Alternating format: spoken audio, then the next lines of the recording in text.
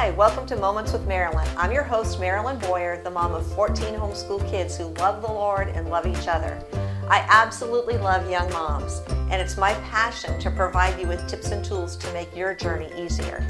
Thanks for joining us today. Last week we met with my son Rick, and we talked about grassroots politics and what you can do to get involved in the cultural arena. And we are going to continue with that today. So thank you for joining us. As always, you can check out our podcast on Apple, Google, our YouTube channel, Facebook page, and multiple other platforms. This episode is picking up where part 1 left off. If you haven't seen part 1, we highly recommend you go back and watch it before this part. Tell them about Luke last year for Bob Good's Companion. Yeah, well, my oldest son, Luke, he is about to turn 17 next month. But he did everything from, and last year's convention season for us was historic in a number of ways, complicated, difficult in a number of ways because of COVID. The convention season here runs from about February till May or June. Our convention was originally set for April, and with the COVID restrictions, it ended up getting pushed clear back into June. But all of the delegates were selected by early in April. So from February to April was a packed schedule of Luke and I would go to the Campbell County Republican meeting or the Lunenburg County meeting or the Danville City Republican meeting, asking the GOP activists there, hey, would you like to be a delegate? We hope you'll vote for Bob Good at the convention. And Luke went from just going to meetings to making phone calls, asking folks to sign up to be delegates, reminding them make sure to come to the convention. It's next Saturday. You've got to show up and vote. Turnout, of course, is critical. Very few people ever sign up to be a delegate to the convention. Very few ever bother. So you're one of maybe 1% of the population. You are one of the most influential 1% if you are a delegate to your local party's convention. 50% of the people who sign up don't even go to the convention. So you're really one of about half of 1% of the most influential people in choosing your elected leaders if you attend your political party's convention. But Luke ended up making phone calls, fundraising calls. Those ones are tough if you don't just like making cold calls to strangers and asking for money. Those ones are tough. But Luke made literally thousands of phone calls. Melody, my almost 15-year-old, made a bunch of phone calls. Michael, my 10-year-old, made phone calls. They all worked at the convention, handing out the flyers and the stickers, working on, I think Melody was working on getting the victory party ready for the volunteers and the supporters after the convention. Political campaigns are desperate for volunteers. Assembling signs. Putting signs together, putting signs out. My littlest kids, even the 3-year-old Daniel, insisted on going with me to help put up yard signs, the big 4x8 signs that fit in my pickup truck. So right at the end, the last couple of Trump signs we were putting up last year and Bob Good signs, I took Daniel with me to help put up the last couple. He wanted his picture on Facebook too, putting up a sign. So even your littlest of children can be involved, can feel like that it matters, and it does matter, and they can have an impact even from very young ages. But it's very family friendly. If your family can sell T-shirts for your local Christian college at Liberty University here in our county, or can be work for your local band or what have you, volunteering, Boy Scouts, whatever that may be, you can do it just as well in the political process, being a volunteer for candidates or for your party of choice, and honestly be a much more fruitful and productive investment of that time and those hours. I've noticed, like over the years, we've involved families that we know and have them help us man the polls, like Rick would have all the polls manned during the hours. But I noticed, my job was kind of taking kids around to drop them off to fill in all the slots. And young kids who had never done that before, they were engaged. They said, wow, I really care about this election. I care who's going to win. So you actually feel like you're doing something, and you are doing something.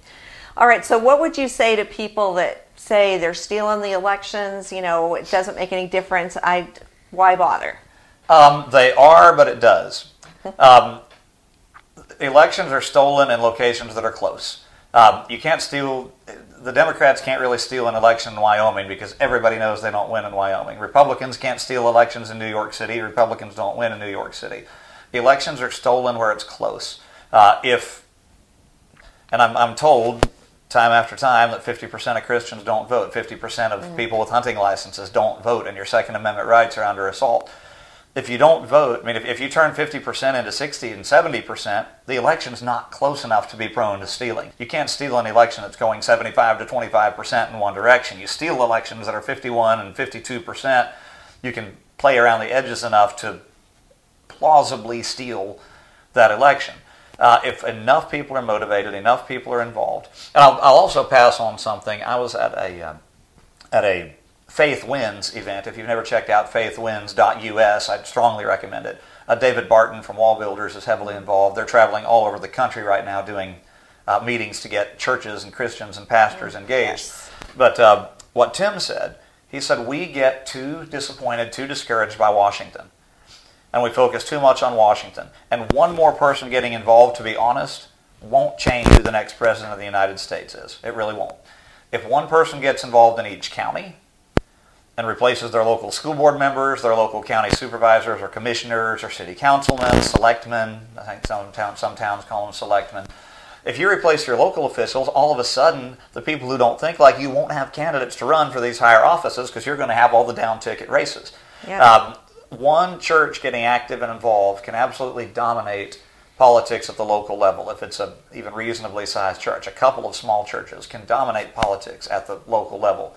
And all of a sudden, like here in Campbell County, we've got solid, staunch Christian conservatives we've elected to the Board of Supervisors, and we are able to move them up the chain and put them in Congress where we can really make a significant difference. But you've got to start at the local level. I can't wake up tomorrow and do enough to change Washington. There's no way. But you change your county, you change your town, you change your congressional district, you change your state, and the next thing you know, Washington has changed. It's starting at the local level at what you can do. What has killed us is not that we've lost one hotly contested and maybe stolen presidential election. What has killed us is that for years we haven't been involved in these local races, getting Christians and freedom lovers elected to the local office, and then we get whipped at the higher offices as well. What are some other things we can do during the rest of the year? Let me back up one step and still talk elections. Yeah. It's something that you can do not just as a family, but with other like-minded families. And I should have thought to mention this. Some of my kids' best friends today are friends that they have met after Daddy would go out and recruit another homeschool dad. At one point we had two homeschool dads, Mike Rousseau and Eric Zare, on our Board of Supervisors here in Campbell County. Well, my kids are fast friends with the Zare kids and the Rousseau kids, and I mean they went out with the children of this other homeschool family to campaign for the other dad for public office. It was a lot of fun in 2013 when we won. It was not a lot of fun in 2017 when both our candidates lost, and my kids go from high-fiving each other at one victory party to being absolutely dejected at the party 4 years later. It's the long haul, right? Yeah, but they're fast friends today. They're working on campaigns together. We're about to take back one of the two seats that we lost. We're gonna win that thing again in November. Our opponent has dropped out, so that seat is going back in good hands in November. But they are the best of friends today, and they've built relationships through knocking on doors, making the phone calls, putting up the signs for each other's dads in these races. My kiddos, actually, when I ran for the clerk of court, Luke and Mella, who were tiny, maybe 4 and 2 or 5 and 3 at the time, appeared in my little TV commercial. We lost that race too, but it wasn't the fault of the cute kids in the television commercials. But it's a way for like-minded families to be involved, and you can do it not just as a family, but as a church or a homeschool co-op or just like-minded families. But aside from the arena of elected politics, there's all sorts of other things you can do to impact the culture, to move the needle in the public opinion world. My kids have been involved in pro-life picketing at the abortion clinic. Nothing, no violence, but standing out there and just holding up the signs and being a witness for the value of life and the fact that Jesus forgives and that the law of God does say that taking of innocent life is wrong. To try to appeal to the conscience of the men and women that are involved, and to be a witness to the folks driving by and seeing what's going on and reminding them there's a clash between good and evil and that some people will stand Our church is involved every year in the Life Chain. In fact, last Sunday was the Life Chain in Bedford. All of our kiddos were up holding up the abortion kills children signs, the adoption, the loving option, Jesus forgives and heals, just a silent witness to the town of Bedford. We're getting mostly thumbs up, some other fingers, but mostly the thumbs up and the positive, supportive. People going by giving the fist pump and the thumbs up, thank you, roll down their window and holler thank you as they drive by. Writing letters to the editor. And this is sort of developed out of my kids and their cousins all being involved in Republican conventions for the last 15 years or so. But they have the little group they call Conservative Teens of Virginia, the CTVA. There's not just the cousins, but the Rousseau kids, the Zare kids, others that they've developed these relationships with over time. They write letters to the editor. One will write a letter to the editor of our local paper. Some left-winger will write a letter back. Well, Mr. Boyer, Adam, my nephew Adam will write a letter. He's 13, 14, 15, thank you. When you have 30 nieces and nephews, it's hard to keep them straight. 15. But he's been doing it for years too, so it's starting to run together. But Adam, my 15-year-old nephew, will write a letter to the editor, and a left-winger will respond angrily the next week in the paper, well, Mr. Boyer is so wrong on this.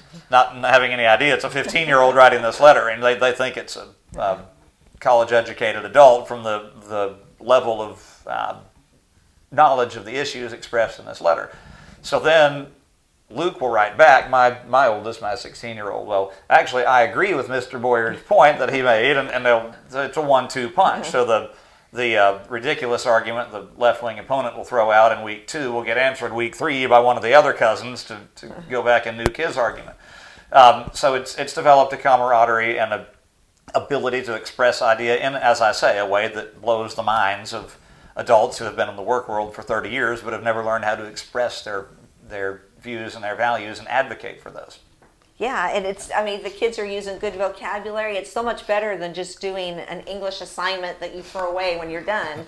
They're affecting change. And I know Dad called once letters to the editor affect, like, one of the most heavily read parts of the newspaper, that and the obituaries. The obituaries everybody reads. Yeah, so they are making a difference. They are talking, they're having a voice. And you get frustrated reading your local editorial page because only the far left is bothered enough to put stuff in the paper. And all of a sudden, 3 or 4 kids, and it balances out the beliefs on that editorial page. But I did a workshop for my law firm. I'm a small solo attorney here in Lynchburg. I did a workshop this past week on what your rights are in the workplace against the Joe Biden vaccine mandate and so forth. And I had one person came up afterwards and said, it's just so good to know I'm not the only one. I'm not all alone out there. The mission of the press, the entertainment industry, corporate America, is to make you feel like you're weird, you're crazy, you're benighted, you're somewhere back in the Neanderthal age and nobody else out there thinks like you crazies. But one of the fellows at the end of the workshop that we did, he came up and said, it's just so good to know I'm not by myself. There were 80-something people there, so he knew he wasn't by himself. A week or 2 before, we had a Lynchburg Medical Freedom group that did a protest, again, peaceful, friendly, smiling protest, not far from the facilities of our local hospital, which is mandating forced vaccinations for all their employees, regardless of your religious exemptions. Fortunately, it does sound like they will now recognize religious exemptions. But there was a whole bunch of people. I knew a handful of them. Most of them I didn't know, but they've been driven to be active, driven to get involved. And that was my feeling exactly, walking up and seeing all these other people. I'm not the only one that thinks this way. And everything I see out there tells me, we may not be the majority, but we are a significant minority, a significant percentage of the population who thinks the way that we think. And the other team never got to be a majority. They didn't start from a position of being the majority. It used to be that God-fearing, committed families, patriotic, America is good, freedom is good, communism is bad. I mean, those were views that were held by the vast majority. The other, marriage is good. I mean, one man, one woman marriage is good. The other beliefs, our opponents' beliefs, did not start out as majorities. They started out as tiny, insignificant minorities of people who were committed enough, dedicated enough, and they were going to show up, they were going to vote, they were going to be involved, they were going to pressure their legislators. write your legislator. Go to your General Assembly, your state legislature. Most of them still have public comment periods. You can go and testify in committee. I almost got stuck doing that back in the fight for homeschooling here in Virginia when it was technically legal but was never recognized as such. And one of our state senators carried legislation to liberalize the homeschool laws. But my dad brought this scared little, 7-year-old with him, and I was going to go down and testify to that committee. I was overjoyed when they ran out of time and didn't have a chance to get to me, but I was prepared. I was going to go down and ask them, don't put my parents in jail. They're good, solid. I mean, my mom was in teacher's college when she left to get married. My dad is a military veteran and a police force veteran. I mean, they're good people. They just want to teach their kids as they think God sees fit. Don't throw them in jail for this. Your kids can testify at your state legislator at hearings on issues of importance. They're trying now to do mandatory vaccinations of every public school child in Virginia. If your kids can go and talk to their legislators about these issues, they don't force. I mean, let parents and children make these decisions with medical advice, not politicians make the decisions for you. There are so many ways outside of just elections where you can be a voice, where you can make a difference. The opportunities are pretty much limitless. Yeah, it's so good for your kids to be involved in the process. You know, in the public schools, they don't really teach civics anymore, and nobody knows that you can be a delegate in some states or what opportunities you have. So, you know, we as homeschooling parents, we need to teach our kids that. It's our job to teach them how they can get involved, and not only teach them, but take them by the hand and help them get involved. And there are, when your kids get older, if they're actually looking at potentially running for office or being involved in politics at a greater level, there are so many opportunities out there. There's tremendous organizations like Generation Joshua that's affiliated with Homeschool Legal Defense. There is a Leadership Institute right here in Virginia that my old Reagan administration buddy Morton Blackwell heads up to teach.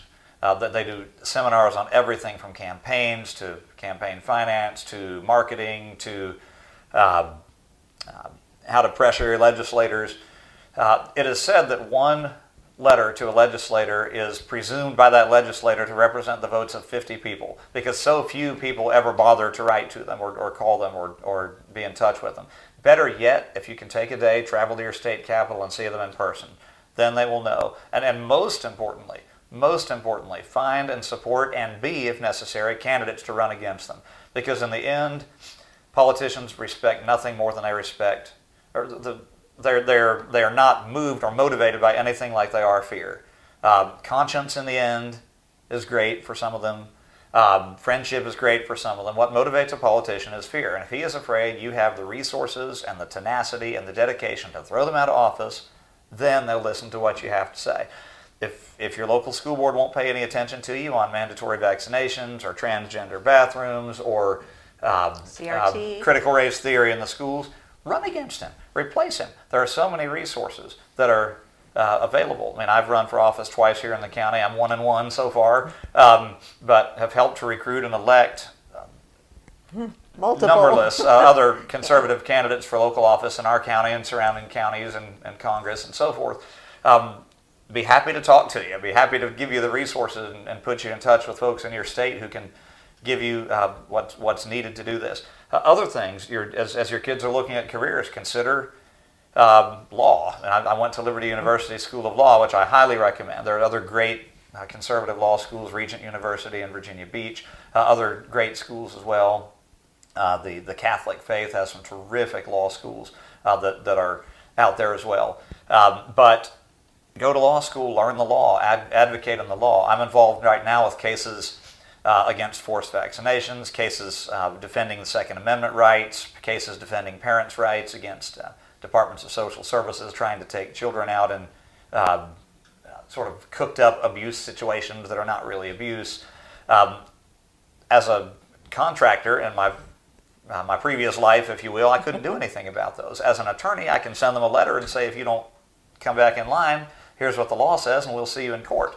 There are you can run for office, you can get involved in the legal affairs, get involved in marketing and public relations. Homeschool kids can help put together podcasts like Moments with Marilyn, which some of my mom's grandkids help with to actually produce the podcast. There are a number of, I've got some friends that are a lot younger than me at 47 years old who have very influential podcasts that are a lot of you all have seen Matt Walsh. Matt's younger than me. Some really terrific podcasts that reach a large number of people to talk about biblical issues, and some of them are more theological than political, but issues of God's truth in a corrupt culture that desperately needs to hear it. There's just, as I say, limitless number of ways that you can be involved. That's great. Rick, can you give them your email address if somebody wants to contact you for specific questions? Sure. It is Rick Boyer Law. That's Rick Boyer, RickBoyer, LAW. So rickboyerlaw@gmail.com. I'd be happy to take an email, respond with a question. Especially if you'd like to run for office, I'll find out which state you're in and put you in touch with like-minded folks in your state who can help. If you're interested and don't want to run yourself, but you have other like-minded folks that you would like to support and just don't know where to find them, we can certainly help you to find those opportunities and would love to. Great. And Rick mentioned HSLDA. I really encourage you to join HSLDA. We get taken to court before there was an HSLDA, and HSLDA is a bulldog out there defending homeschool freedoms. And you can bet the left does not want homeschooling to continue. So, join HSLDA. And I think in a future podcast, I will try to get my 3 older sons together and we'll tell you our story about when we were prosecuted for homeschooling back in 1980. But anyway, that's for another day. We're out of time today. So thank you for joining us today, Rick. Thank you so much for being with us. It's a pleasure. Absolutely. And I would just repeat 200 years later what Mr. Franklin told us. They've given us a republic if you can keep it. And consider the finger pointed, the Uncle Sam finger, I want you. If we are beyond the point in this country where we're going to be able to change it if we leave it to someone else. It's going to have to be something that each one of us takes as a personal responsibility. There's a verse, and I forget the reference, my dad would know it, but where one of God's prophets is telling Old Testament Israel. He says, I sought for a man among them who would make up the hedge and stand in the gap before me for the land, that I should not destroy it.